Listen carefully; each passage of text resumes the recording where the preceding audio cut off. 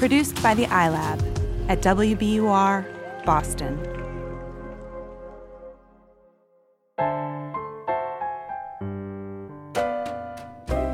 The universe has good news for the lost, lonely, and heartsick. Sugar is here, the both of us, speaking straight into your ears. I'm Cheryl Strayed. I'm Steve Almond. This is Dear Sugar Radio. Oh, dear song, won't you please share some bittersweet days with me? Check my mailbox every day. Oh, and the sugar you send my way. Hi, Steve. Hi, Cheryl. So, I have a story for you. Yummy, yummy. When I was 24, Yes. I was married to my first husband. So it was like 10 years ago. Gotcha. Yeah, that's right. And I struggled a lot in that marriage because even though I loved my ex-husband, I always felt like I got married too young. I didn't want to be in a monogamy or a commitment. And I was often, kind of crushing on other guys and flirting with other men and so forth. And at one point I went off to a writer's colony and Yeah. And I was there with a whole bunch. It just so happened that when I was there, the couple months I was there, the other artists in residence were all women. And there was this one woman, she was a poet, and she was in her late 30s, so about 12 or 14 years older than me.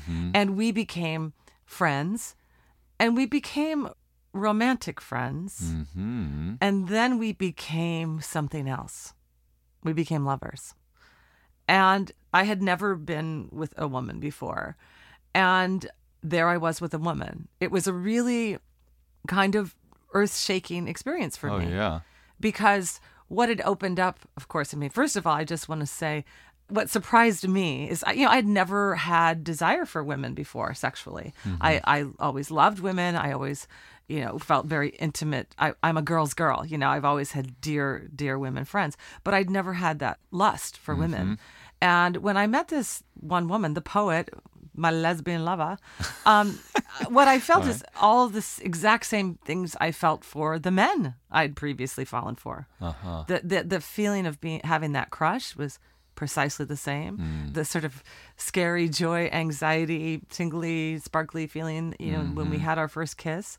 And there was this extra layer of excitement because I was doing something that at 24, I was still like, wow, I'm stepping out of the narrative here, the narrative I had for myself. And even to some extent, that the culture was still imposing on me. And more than parenthetically, also an affair.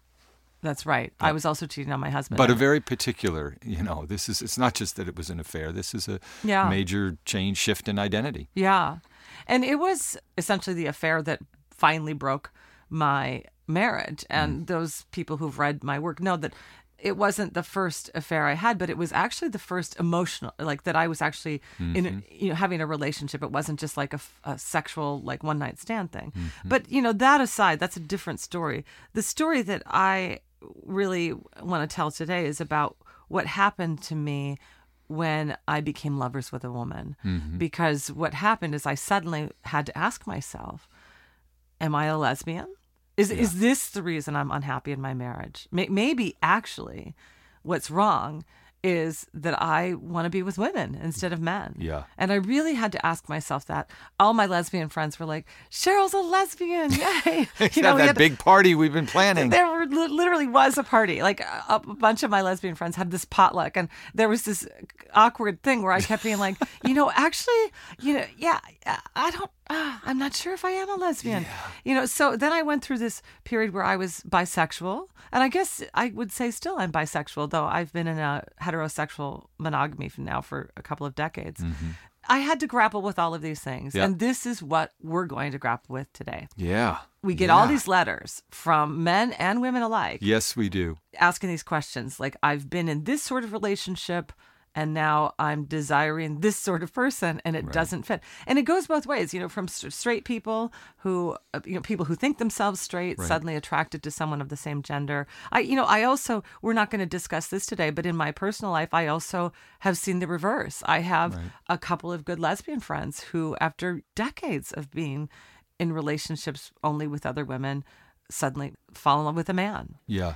We have this idea that the little binary that we have is you're gay or you're straight. You're either in the closet, and then the closet door opens, you somehow get it open, and then suddenly you move from one side of the binary to the other. Mm-hmm. And what you're suggesting and what we're talking about today is really, is there even a closet? Yeah. Is there this idea, more recent notion of fluidity? We get a letter, for instance, from a woman in her 40s who's divorced, who's saying, I've noticed over the course of my life, and this resonates with so many different other letters we've received, that I just have more emotional intimacy, more in common with, I feel closer to women. Why am I not choosing them? Mm-hmm. It's almost a hypothetical. Why am I so hung up on this old binary, she's asking, when people in their 20s are essentially saying, well, for right now, I'm identifying myself as gay or straight.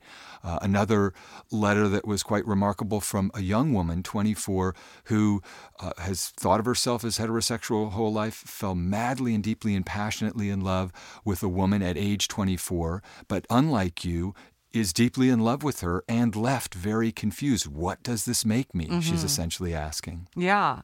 What we're asking is, what is intimacy?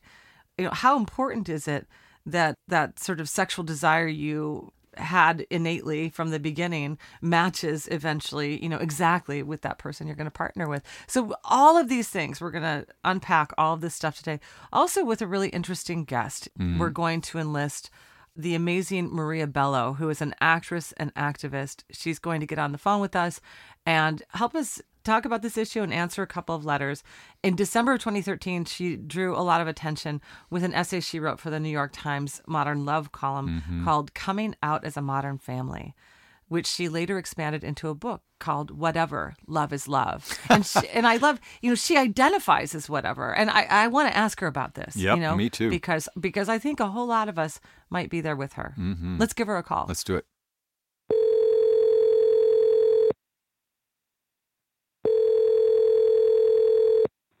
Hello. Hi, is this Maria Bello? It is. Hi, Maria. It's Cheryl Strayed. Hi, Cheryl. How are you? I'm great. Thanks so much for taking the time to talk to us. I'm here with my co-host, Steve Almond. Hi, Maria. Hi, Steve. How are you? I'm great.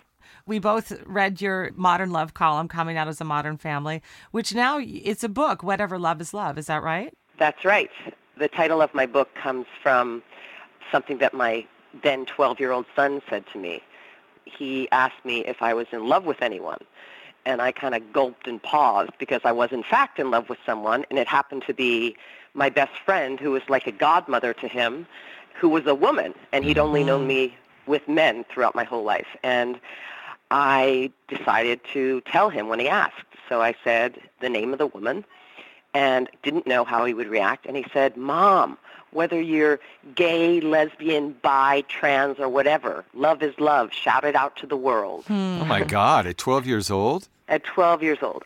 So in your column for Modern Love, you wrote about beginning a romantic relationship or a sexual relationship with your best friend, Claire. And first of all, tell us about that experience. And I'm curious if that's the first time that you stepped, out of that kind of idea of who you'd been before, in terms of being straight or being with men. A few years ago, I was in the hospital for an undiagnosable parasite that was literally eating me from the inside out. Oh, dear. And when I woke up from an operation from that, I saw these amazing people standing by my bedside, my mother, my brother Chris, my son's dad, and Claire, who was my best friend who had become my also sexual partner. And I looked around the room and thought, wow, all of these people are my partners, whether I'm having sex with them or not, and they're all my family. So the column I wrote for the Modern Love section of the New York Times, I was really celebrating my modern family. I was in a relationship with a woman before that who's still one of my very dearest friends, but it's not something I ever really talked about with my son or with other people. And they accepted it more than I thought they even would. Specifically my son. Well, he's in this generation that's, I think, really rethinking. I mean, there's so many of the rules we've cast off, even knowing that word fluidity. Yeah, exactly right. I mean, last year Facebook, or 2 years, added more than 50 gender identifications that you can mark off in your column. And when I looked at them, I thought, oh my God, I'm at least 14 of these. So there is no way to put myself in a box of just these 4 little things. And that's why I decided that I'm a whatever. And right now my whatever looks like I have many partners. Most I don't have sex with, but the one partner I do have is a man right now. So my life, again, sexually is fluid. Mm-hmm. But I don't put my sexual relationship above my other partnerships. Wow. And I think that's what a lot of people get stuck on, the idea of partnership, and that a partner has to be a person you're having sex with, as opposed to people you're committed to and are an important part of your life. Yeah. I was so struck by your writing about that, because I think you're exactly right. Steve and I, we have this radio show together. Yes. And I'll often say, well, he's like my platonic spouse, because there really isn't a word. We have a friendship, but we also have this endeavor together. And it's a partnership. It is. Even in an actual marriage, I'm married, and my husband and I, we're all kinds of different partners with each other. We're best friends. We're lovers. We're co-parents. We run the kind of business that is our sort of family system.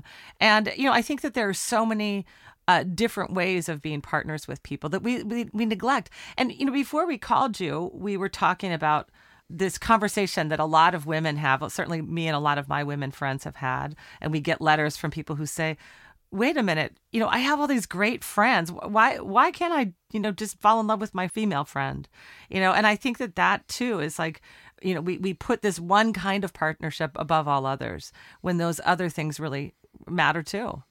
That's so true. I mean, I don't know about you, but I've certainly met a man who I wouldn't have breakfast with the next day, who I thought I was madly in love with because we had huge sexual chemistry. Yeah. So, I don't think it's the only thing that matters in terms of when you get into a relationship or why you get into a relationship. Yeah. Well, for us, I think it's probably we should hear one of these letters, because for our letter writers, they don't have the good fortune and great sort of support system that it sounds like your family and various partners were for you, and they're both externally and also much more gravely internally very conflicted about who they are based on their desires, and very hung up, I think, on their sexual desires as the definitive marker of what their label's supposed to be. So maybe we should hear this first letter. Okay, I'll read it. Dear Sugars, I've always made the right decisions. I went to college, rarely drank or acted irresponsibly. I graduated, got married, got a good job, and then had a child. Despite these, quote, right decisions, I've always been very melancholy, so much so that it often wore thin on my husband. Recently, I've confirmed my longtime feelings that I am bisexual, and more than likely, a lesbian. This revelation came through my first lesbian experience with my best friend since childhood. She's straight and a single mom who wants to find the right man, but somehow always chooses the wrong one. Here's what happened. After a night of drinking, out of character for me, my best friend told me that she knows I'm a lesbian, and then she kissed me. What followed was a night of intense drunken sex that started in a public bathroom and ended in my guest room at home. It was the first lesbian experience for both of us. My husband was our designated driver, but he has no idea what we did. He's aware of my bisexuality and even once asked if I have feelings for my friend. Early on, he said I could have a girlfriend if it would make me happy. I was aghast and said no. I was wrong to have an affair, but I feel like I finally accepted who I am. I no longer feel like a mistake in this life. I no longer feel worthless and unworthy of love. But at what expense? The betrayal of my family? While my friend and I were having sex, she told me she thinks she's in love with me and that she wanted to be the only one in my life. Since that night, we've tried to go back to normal, but it's no longer normal. At my prompting, we finally spoke about what happened, though she was reluctant to do so. She said she tries not to think about what we did, and that it only confirmed to her that she is heterosexual. I feel crushed, embarrassed, and stupid. I put my family on the line for her. Truthfully, I would have given it all up for her. I have no desire to leave my husband to find any woman to be with. To me, she was the only one. I've never felt more natural and in love, even drunk. But I don't know how to feel about my friend anymore. In some ways, her rejection makes it easier. I don't have to ever revisit what occurred. I will not have another affair, and I can continue life with my traditional family. Yet I'm also hurt that her mere curiosity was fulfilled at the expense of my great risk. I am not an experienced drinker, so I don't know what is natural to occur. How common is gay sex when you're straight? Does a drunk mind truly speak a sober heart? Could she be in love with me? I'm inclined to take her at sober face value. But how can I ever look her in the face again? Sugars, I implore you, please help me make sense of all of this. Signed, Drunk in Love. Well, drunk in love, my number one question is, did you grow up Catholic? Yeah. That good girl thing haunted me my whole life, the good girl, bad girl. In the Catholic Church and in other doctrines and religious doctrines, we were taught from an early age what was right and what was wrong.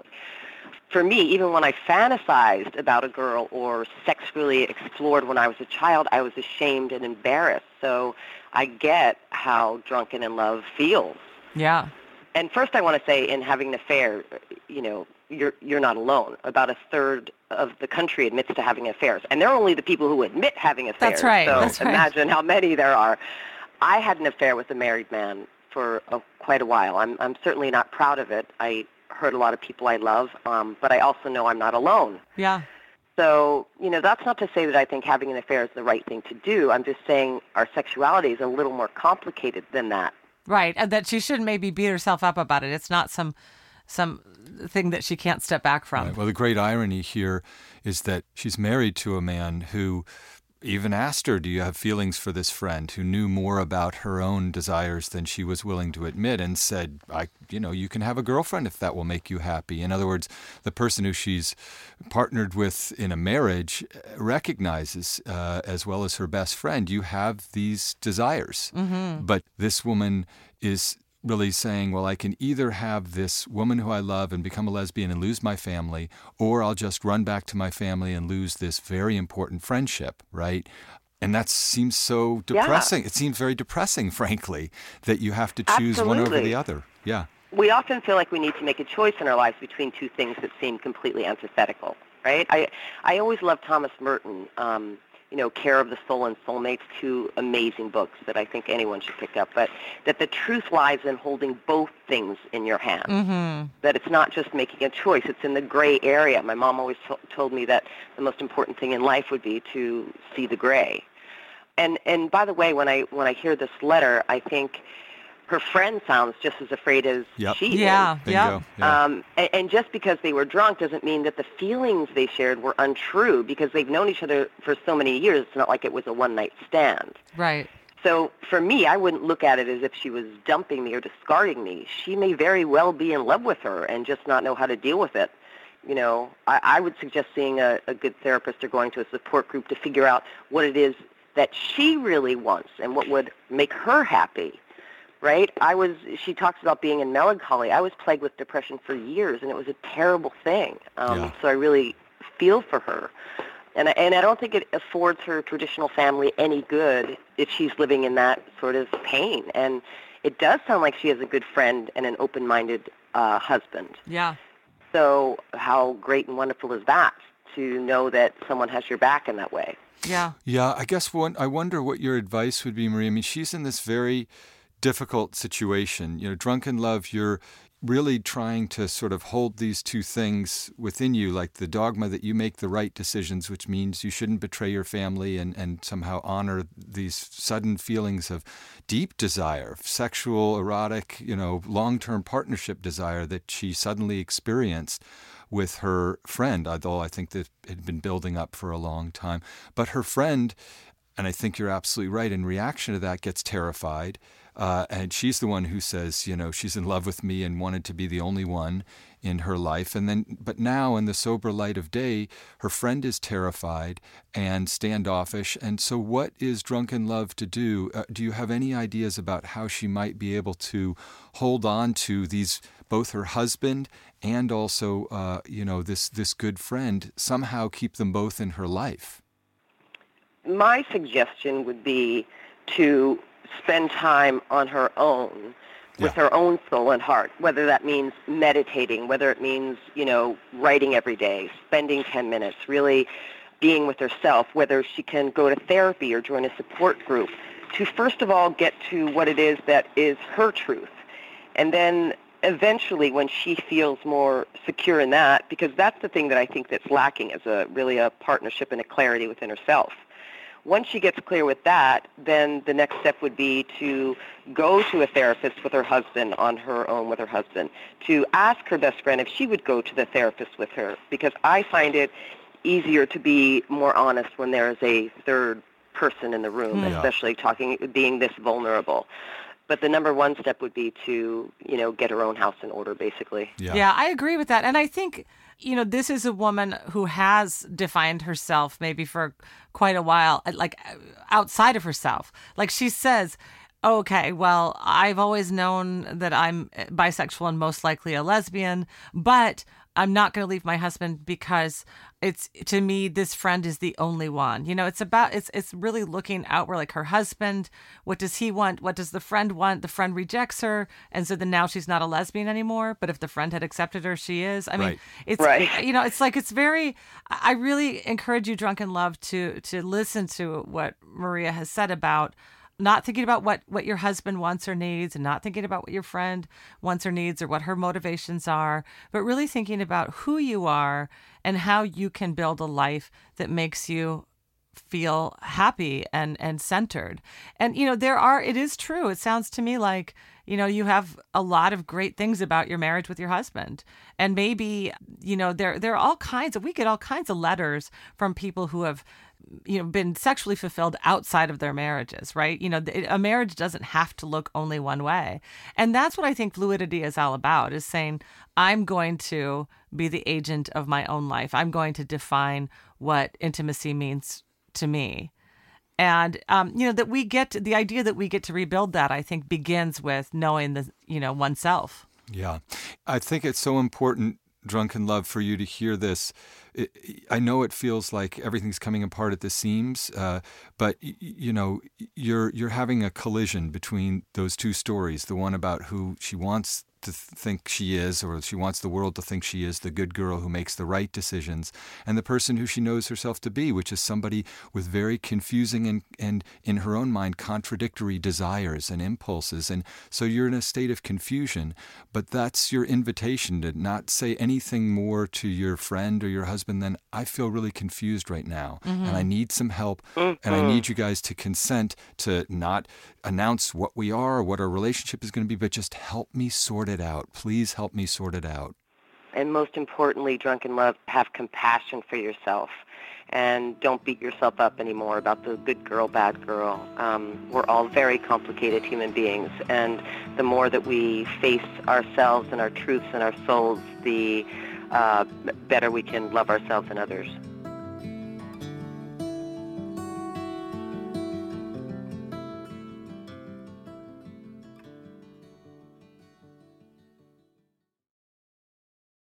The world's clean energy future relies on ancient elements still in the ground. Without mining, there will not be a clean energy transition. But pulling them out of the ground comes at an environmental and human cost. Mining is intrusive, but the results are the building blocks for products that we use every single day. I'm Meghna Chakrabarty. Join me on Point for Elements of Energy, Mining for a Green Future. 5 special episodes. Listen and follow On Point wherever you get your podcasts.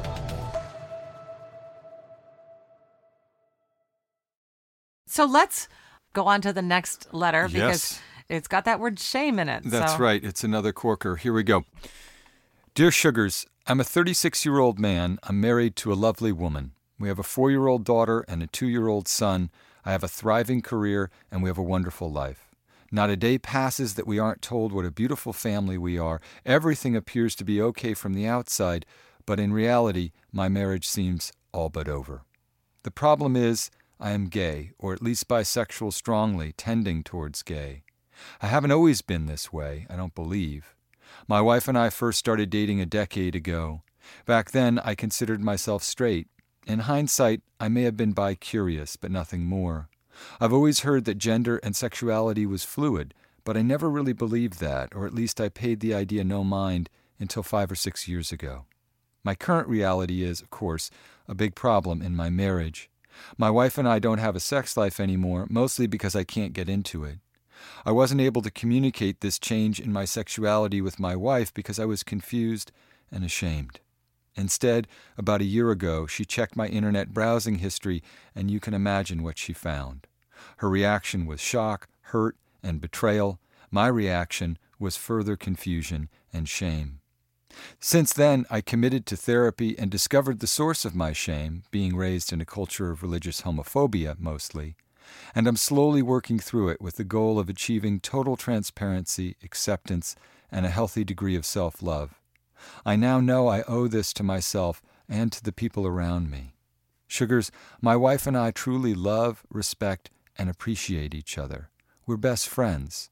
We work together in businesses we own, co-parent amazingly together, and laugh together. But we don't have sex. We don't even share the same bed. I wasn't always gay, but now I want to be with men. I know this, but I don't know what to do with this reality. As you can probably guess, I am not out. This is something I will deal with in good time. My wife loves our life as much as I do, but we are both so lonely in a way that we can't help each other with. My wonderful therapist has suggested separation counseling for my wife and me because she says we both deserve to have fulfilling love lives. She also tells me that we can remain in a non-traditional marriage if that works for us, but I don't believe that will work for my wife. She is a good-hearted, traditional sort of gal. I cannot believe that this is now my story, and the story I wrote for my wife. I'm still ashamed of that. I don't know what my options are from here. I've never heard of someone else in this story, so I feel in uncharted waters without a paddle. While I'm working through the shame, the confusion only festers. Please help, Sugars. Signed, Ashamed and Confused. Boy, my heart hurts to read this letter. This is somebody who's really suffering. And I think that already our discussion, I'm just going to go right there, is this paragraph. My wife and I truly love, respect, and appreciate each other. We're best friends. We work together in a business we own. Yep. We co-parent amazingly together, and we laugh together. But we do not have sex. We don't even share a bed. And I think this is really interesting in light of what, Maria, you just said about there are all kinds of partners. Ashamed and Confused, you are a partner with your wife. And I do think you need to transition out of this traditional marriage you have. Whether that means divorce or not is up for you to decide.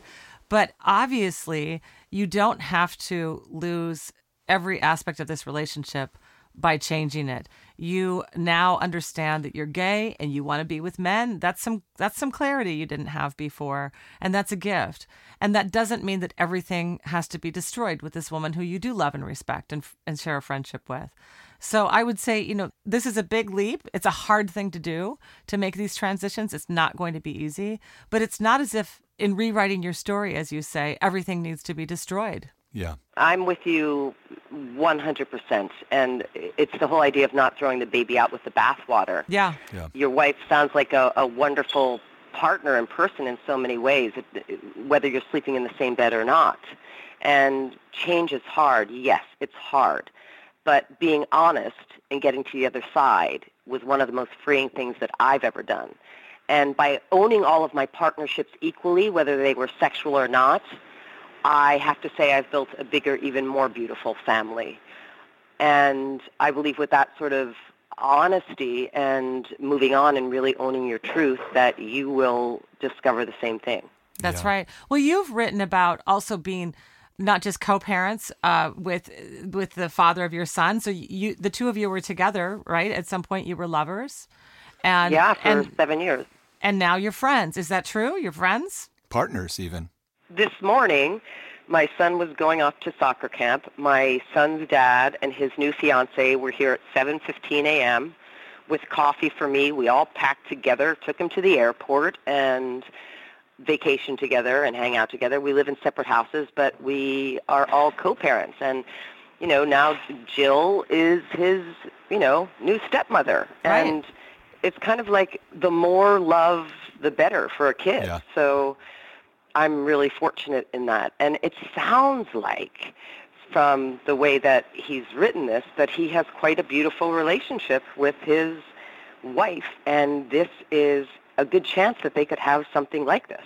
Yeah. I agree. It's interesting, Vonnegut always talked about this, the way in which modern American society, culture is really sort of forsaken the way that human beings are supposed to live, which is in sort of smaller unit, maybe, dozen to 100 people, with the roles essentially being much more fluid. You had a mom, a biological mom, but you also had aunties and friends and others who were around, and there's just a distribution. There's love coming from lots of directions without a lot of labels about, well, who's the step parent, and am I straight or am I bisexual? I need to get it straight so the world will understand what I am, and therefore somehow I'll understand what I am.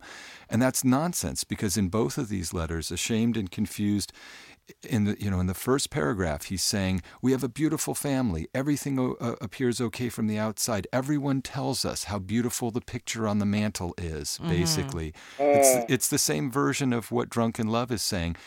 I need to make these right decisions. Because from the outside, if it looks good enough, I'll just fake it until I make it. And then somehow inside, I'll feel that I know who I am and what my desires are and who my various relationships should be. And what we see is that breaks. Over and over in our letters, Maria, we see that idea of it looks great from the outside. I've made the quote-unquote right decisions.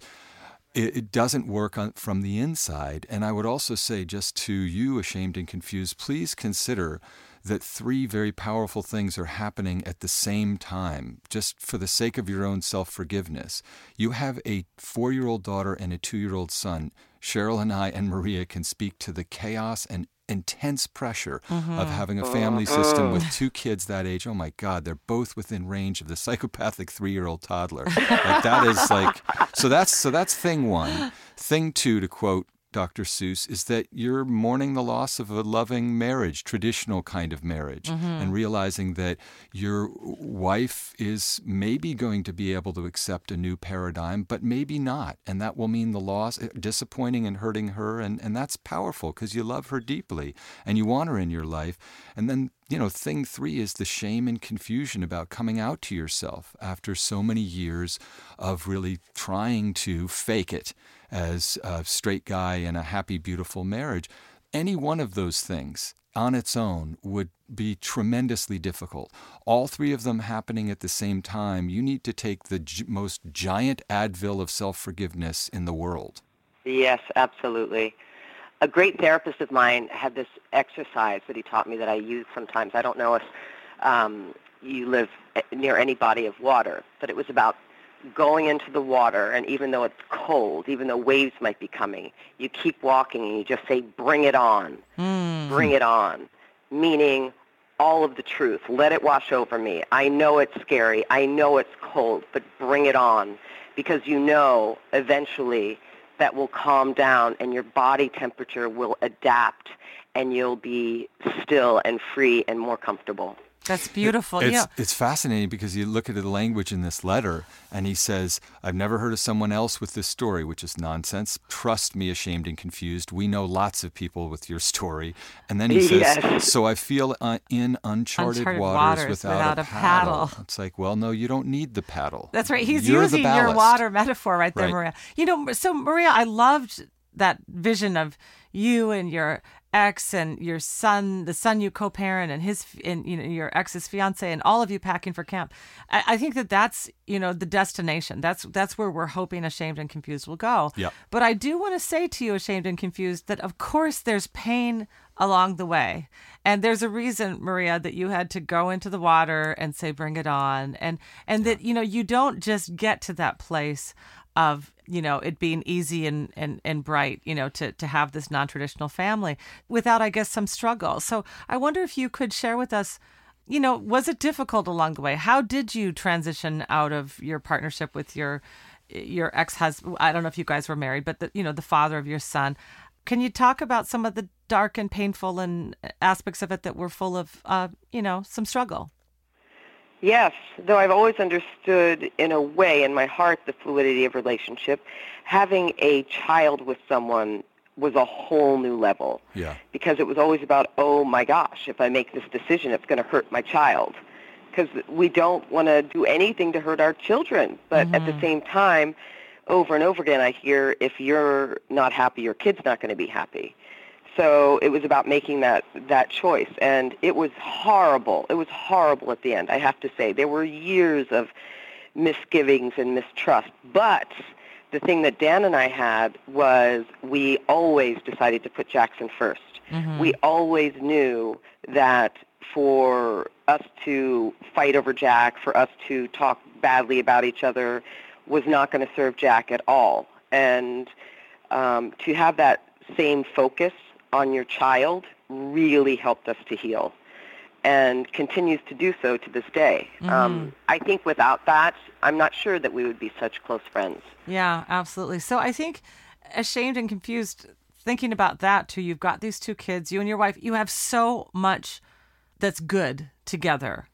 And thinking about making this transition with as much love as possible will serve you, not just you, but serve your kids for years to come. Yeah, one big hopeful sign here is that Ashamed and Confused has what sounds like a very good therapist who has suggested counseling for his wife and him, and that feels exactly right. You give yourself the best chance of being able to be fully honest with your wife and explain who you are and what's happened inside of you and how much you want her to remain a part of your life and to parent together, and maybe even be in, if she's open to it, a non-traditional marriage, and if she's not, to be loving and effective co-parents. That is most likely to happen. That's the most likely outcome with a good therapist helping guide you and allow you to be honest with one another at times where oftentimes we just want to retreat from that because it's painful and disruptive. Yeah, and I want to say too, Ashamed and Confused, is your wife, she didn't want you to be gay. But you are. And with that truth between you, honestly, she is going to be happier probably if she also gets to now, in some ways, there are parts of your letter that I feel like what you're ashamed of is that you had to burden your wife with this truth of who you are. And I want to say ultimately that the truth is always a gift. That if you had tried to hide that truth from her, it would be a far greater burden than the truth would ever be. And so that she will someday, once you guys transition beyond this, she will find love. She will find those next adventures that she needs to have when it comes to intimacy and sex and desire and love. Right. And this smart therapist has said, you both deserve fulfilling love lives, right? But I just want to amend one thing just slightly, which I think I'll ask Maria to respond to. Ashamed and Confused, you've written, I am gay or at least bisexual, strongly tending towards gay. And what's interesting to me is we do have this idea, this compulsion, especially in American modern culture, to say you're this or you're that, figure it out. And then let's keep your identity static in that state so everybody knows what to call you and think of you. And I think what's important about I am gay or at least bisexual strongly is we don't know. And he shouldn't have to know that right now it's clear that he wants to have men as sexual partners. But it might be that will shift in the same way. It might not. But I think that idea of, he's just out of the closet now is part of the trick we're playing on ourselves, that you can only be one thing or the other. And, the scales fell from your eyes. That's right. And this applies to drunken love as well. Part of what's freaking her out is that she's stuck herself in this binary. Oh, now I'm a lesbian. Oh, no, that's too frightening. I might not get that, or it's too unsettling. So now I'm straight again. It's like, hold on a second. You are what you are at this moment. Your desires are what they are at this moment for this possible partner, and they could change over time, and the world's just going to have to increasingly deal with that and try to accept it. That's right. I like to say in the end that the only labels you should have are the ones you give yourself. He wants to call himself bi-curious, non-conformist, gender fluid. He gets to decide. Right. And that's the ultimate freedom. Hey, it's been so fantastic talking to you, and thank you for taking the time to offer your story and your insight, and you've been brilliant. Well, thank you so much for having me. You're doing such a great service to the world by bringing up conversations that we all think about and nobody really talks about. Oh, thank you. Thanks. Bye, Maria. Okay. Take care. All the best. Thanks, guys. Bye. Bye-bye.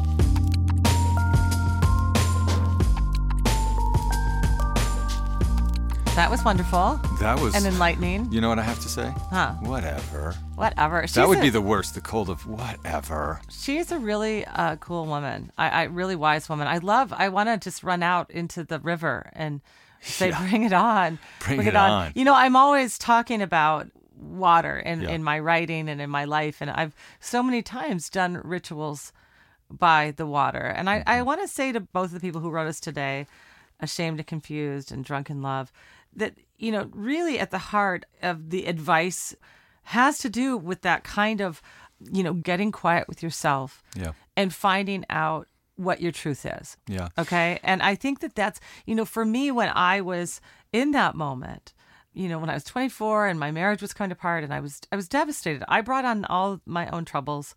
I never quite articulated the idea that I didn't have to be anything. Yeah. I could just be me. And I think that's what we're trying to say to these letter writers today, is that you get to be who you are. You get to define the shape and the nature of the partnerships and the love that you have for all the people in your life. It's interesting, in a sense, what's happened is there's been this tremendous confusion that's welled up inside of these letter writers and so many letter writers that we hear from who are struggling with this question of what are my desires? What am I supposed to call them? How, if they've shifted, how do I deal with that? It's like the waters are rising. They're feeling like, oh my God, I'm going to be underwater. And what we're suggesting is actually what's happening is a baptism. Okay. And hopefully the idea is you come out the other side feeling at least a little bit saved. Mm-hmm.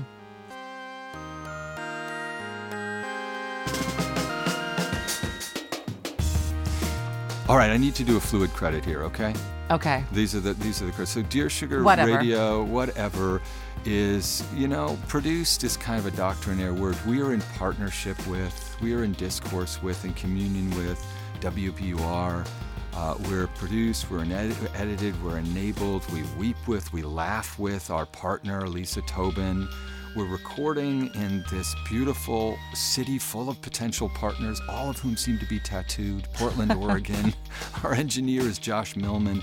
Our theme music is produced by the Portland band Wonderly. Interestingly, all of them fluid. And none of them very precisely name. gendered. They're Wonderly. That's right. They're wondering about a lot of things. That's right. Listen and subscribe on iTunes. Become our oral partners, if you would. Whatever. Whatever. And if you like the show, please leave us an iTunes review. It could just be one word, a word like... Whatever. Exactly. It's very helpful to us. And also please write to us at dearsugarradio@gmail.com in whatever state of solidity or fluidity you're in. And also we do have this Twitter handle. Yeah, the kids use this thing called Twitter. That's right. And it's the kids don't even use it anymore. They're on to something else. But the old people use it. And our handle is Dear Sugar Radio. Is it even called a handle? Whatever. Whatever.